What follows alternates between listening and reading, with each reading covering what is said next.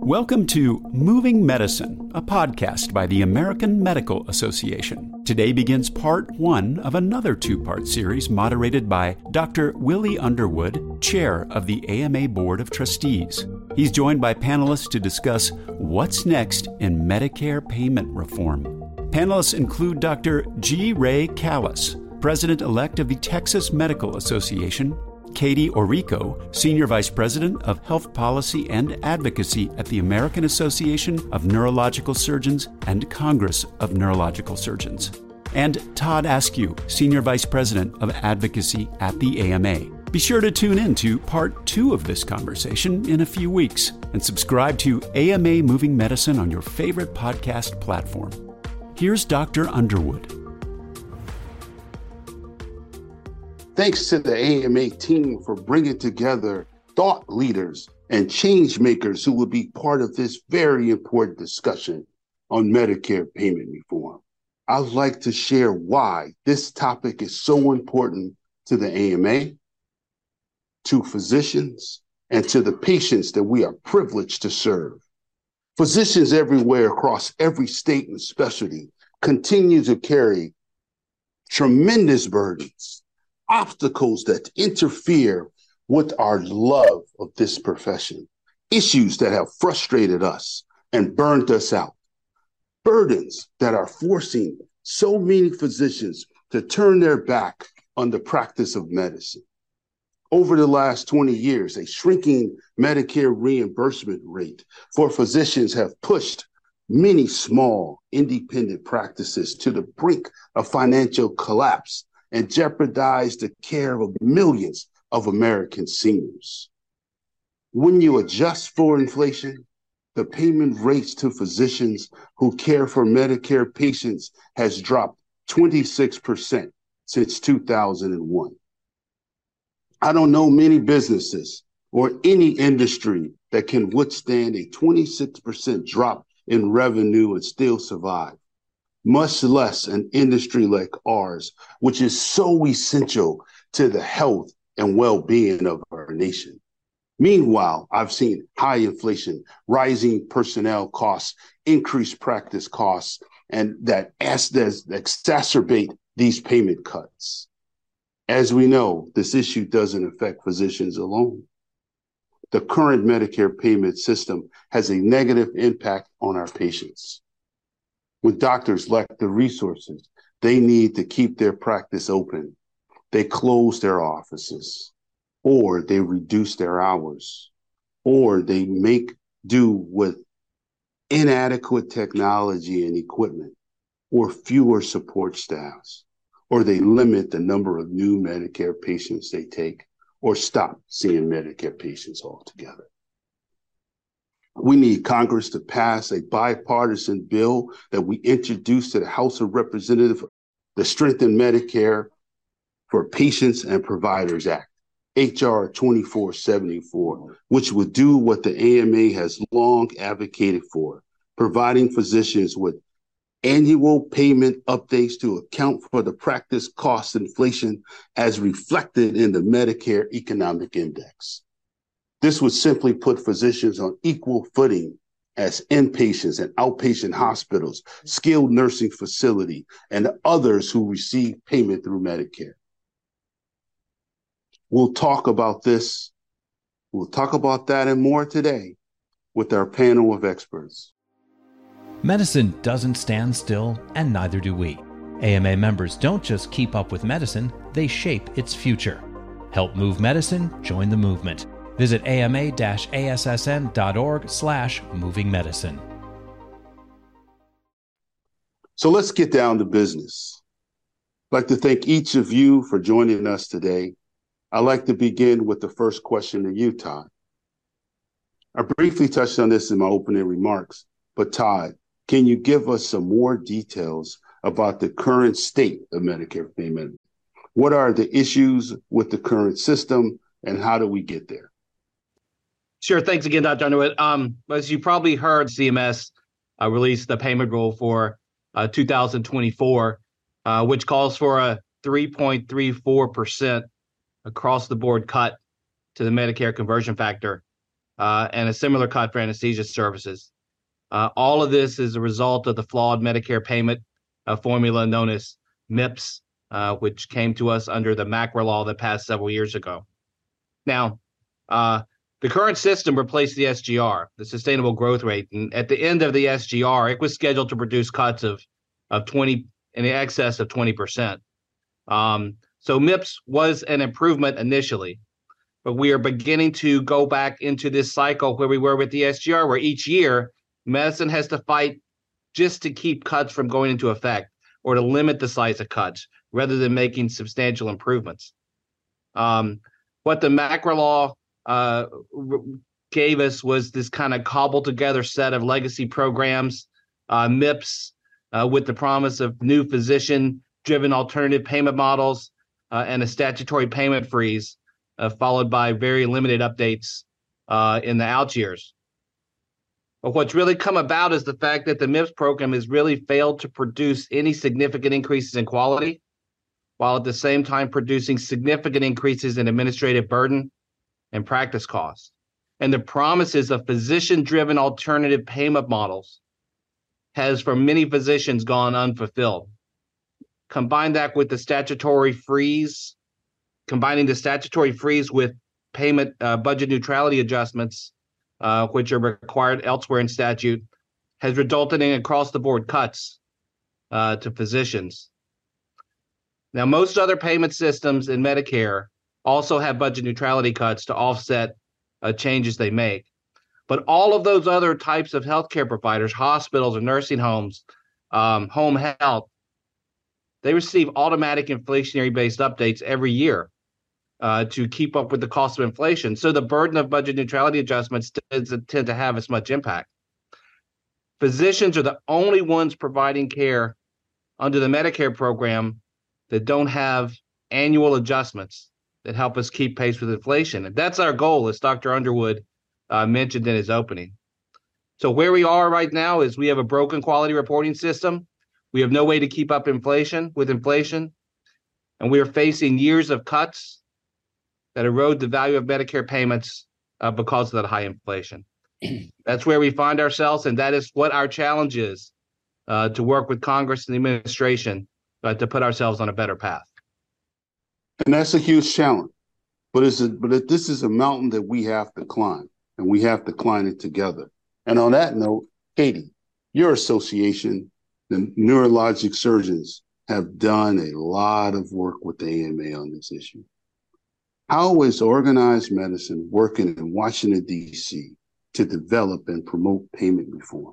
Well, thank you for that question, Dr. Underwood. As you noted, we've been at this a long time, one way or another, and we did think in 2015 when Congress passed MACRA that we were on the right path, and that was the reform, as Todd mentioned, that was going to really drive medicine forward, improve value, and help physicians really be positioned to deliver high quality care to their patients. That's unfortunately not what's happened, in part because there have been challenges implementing the quality payment program and some of the MACRA reforms at the agency level, but also, as Todd mentioned, there are some still basic fundamental challenges with the broken formula. We don't get that update. The budget neutrality, where you have to rob Peter to pay Paul to stay within a fixed budget anytime CMS wants to make any changes to the Medicare physician fee schedule. We have various work groups looking at ways to improve the alternative payment model program, ways to improve the merit-based incentive program, or MIPS, ways to improve the overarching structure of the fee schedule, including budget neutrality and the inflationary update.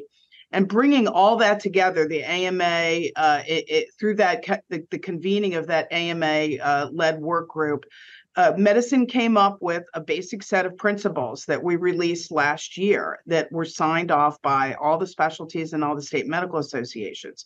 And those principles have three basic pillars to them in our efforts to seek reform. First is to get an annual inflationary update based on the Medicare Economic Index, which is a measure of physician practice costs.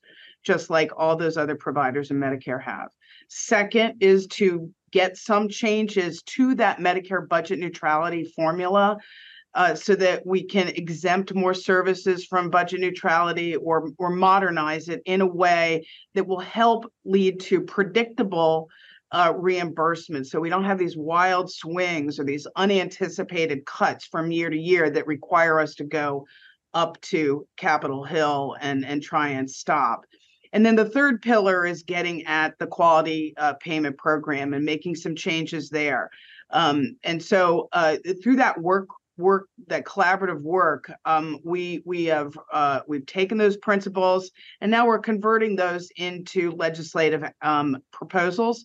As you alluded to, Dr. Underwood, at your opening statement, we've been successful in getting one piece of legislation already introduced, HR 2474, which would provide physicians with an annual payment update based on the Medicare Economic Index. Just a few weeks ago, some members of the leaders of the House Caucus, the Doctors Caucus, issued a discussion draft bill that addresses elements of the budget neutrality piece. So we're working through that right now, and we're waiting for some technical assistance from CMS and some other input to make sure that that bill is in good shape for introduction as well. And the work group is still working on some legislative proposals for the MIPS and APM systems, so that'll be our third piece of legislation that we put forward. So taken together, we hope to move those principles into action through those legislative vehicles. And we're collaborating beyond the work group by doing joint lobbying visits on Capitol Hill, sharing grassroots messages, and the like. So I think this is it's an exciting time for medicine in that we're united. We're really trying to do the best to represent physicians and to make a difference and get these proposals across the finish line so we can actually once and for all, hopefully, stabilize the fee schedule and get certainty into Medicare. So our doctors don't have to quit private practice and go join hospital employment and things of that nature.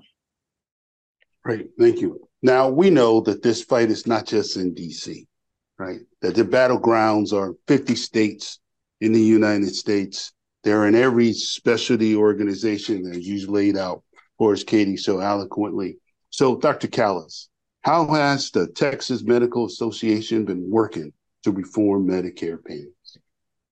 As you know, Dr. Underwood, Texas is not shy when it comes to advocacy. We're also very actively, we meet with our congressional leaders in Washington, D.C. and at home. I personally know all my U.S. senators, our two, and many, many U.S. representatives and many senators throughout the United States and throughout those representatives.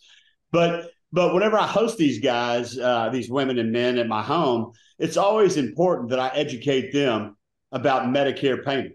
And the reason why I educate them about Medicare payment is because we are the only business in the last 20 years that continue to get cut after cut after cut after cut, and we try to keep our offices open. I don't know about any other business. If you decide to open a business and lose 28% every year and a plethora of your patients are Medicare, good luck to you, my friend. We at TMA, I forcibly, actively educate our members in the sense that we forcibly give them as much knowledge as they want, let them drink through a fire hose. But we let them know about Medicare, and we let them know that the fight is not just for private practice. The fight is for academic physicians, PE physicians, hospital-based physicians, you name the physician, everything's tied to Medicare. Also, too, our recent action that I sent out alert recently, we had more than 800 responses, the most we've ever had, almost up there with medical liability reform and also up there with scope of practice. We just had another tremendous year not allowing scope creep at all in the great state of Texas. We also take time to impress on our members the importance of advocacy. It's time for you to step into the game. I will tell you, as a Gulf War veteran, if I didn't have my men and women that work beside me working together as a team, we wouldn't have been successful to make sure we came home safe and to make a difference in this world. It's not about us. It's not about you. It's about we. And we have to work together to solve this issue that is totally hurting our elderly patients. And people deserve to have Medicare because they worked hard in this country to make it to what country it is today. Without question. Without question. So, look, I know people are asking this and they're beginning to wonder this. Okay, so what are our goals, for Medicare payment reform in the short term, and then looking down the road to the longer term for more permanent fixes? So I'm going to run this through all three of you, but we're going to start with Katie. Sure, thank you. Well, I think in the short term, we're staring down another pay cut, and there's no way around that fact. And so I think just as the saying, let's first do no harm. I think one of the things we are trying to impress upon, and we're going to be working in the coming weeks to impress upon Congress, is that first step is to prevent this cut and even think about giving us something that that reflects inflation in some way, so that buys us some more time to continue to work on this legislation that I alluded to earlier. And unfortunately, we keep getting in the same cycle every year. And as we're trying to move towards longer term reforms, every year we're faced with, again, another cut. So we have to pivot and deal with that. And this year is unfortunately no different than the past few years have been. So we're going to be working hard in the coming weeks to try and turn that cut into, hopefully a positive number, but at the very least, not a negative number. In the long term, we're going to continue working on those bills that I spoke of earlier.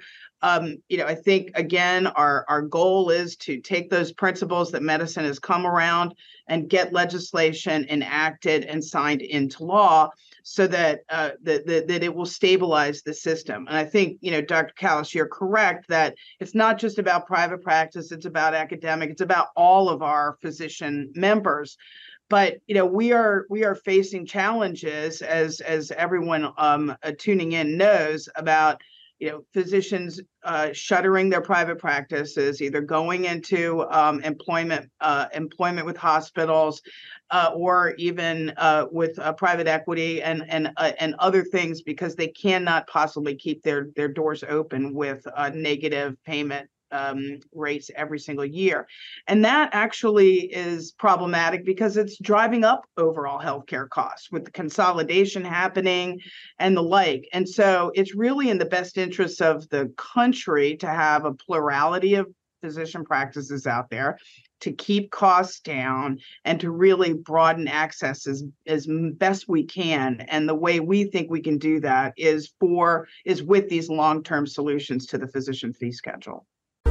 Medicine doesn't stand still, and neither do we. AMA members don't just keep up with medicine, they shape its future. Help move medicine, join the movement. Visit ama-assn.org/movingmedicine. Dr. Callas, anything like to add to that? Yeah, I agree with Katie. As a private practice physician, that has been, matter of fact, our practice is the oldest medical practice in the state. I'm an anesthesiologist, but I will tell you, where the rubber's meeting the road right now is that if you want to do what got me involved in AMA and TMA, it was member driven. And most of the time, whenever we first started, we can all be honest, we were mostly independent practicing physicians or hanging the shingle on ourselves. Now we're at the crossroads. I still feel that this is to maintain the practice of medicine, because everything as we move forward, physicians lead healthcare the best. And if we don't give them a platform to continue to provide for our elderly, which is payments, sustainability, and increase on cost of living and wages that we as practicing physicians are spending every year higher and higher and higher, where the revenue is now going this way, our cost of operating is going this way, it is not sustainable, Dr. Underwood. So I feel very strongly that members, please, let's get this done and let's work together. All right. Like to add anything to that? No, I think Dr. Callas and Katie are exactly right. I think our long-term goal here has to be to make sure we have a Medicare physician payment system that allows doctors like Dr. Callas, like you, Dr. Underwood, to practice in the way that you feel is best for your patient. Maybe that is a large group. Maybe that's a small practice. Maybe that's a multi-spec. What is best for your patient should be the way you're practicing medicine. And you should not be forced financially to make compromises or to provide care in a way that you don't feel is best. And so that's number one for me.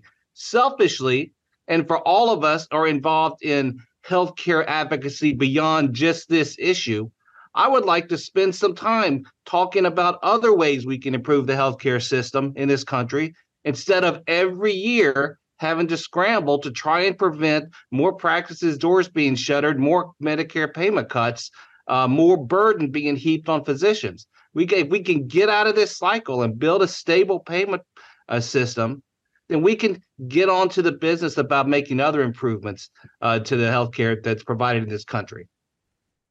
Yes, you raise excellent points, all three of you. So the issue is short-term, long-term. We have to create a system that's sustainable, a system that improves healthcare outcomes and decrease costs.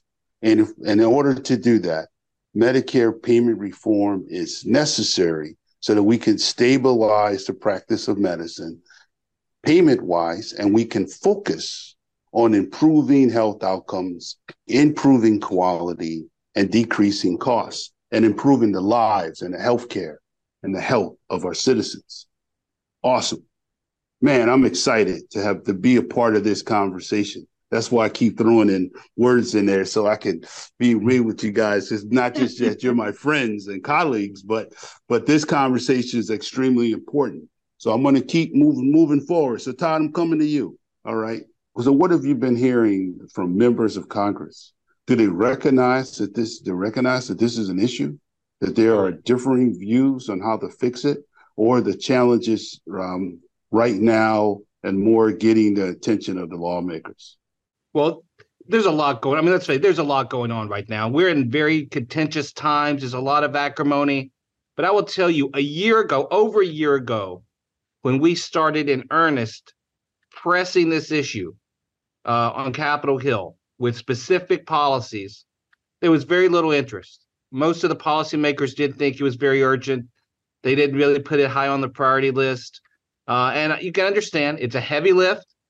It's expensive. It's complicated. Most of the people and their staffs on the Hill have never worked really on the payment formula that much, and it is very complicated. But I will tell you, and I bet Katie and Dr. Callas can echo this too, the more you talk to people now, they know there's a recognition, there is an acceptance, even by those who don't want to do it.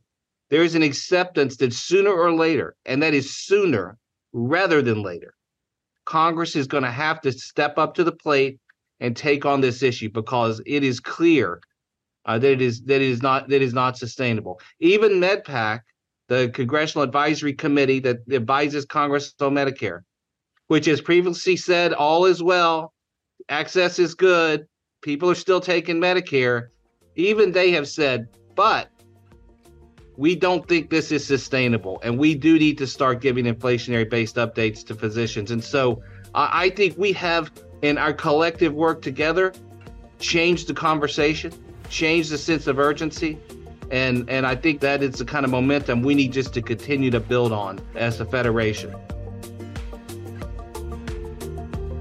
That wraps up the first part of this two-part series. Don't miss part 2 of the conversation. Subscribe to Moving Medicine today.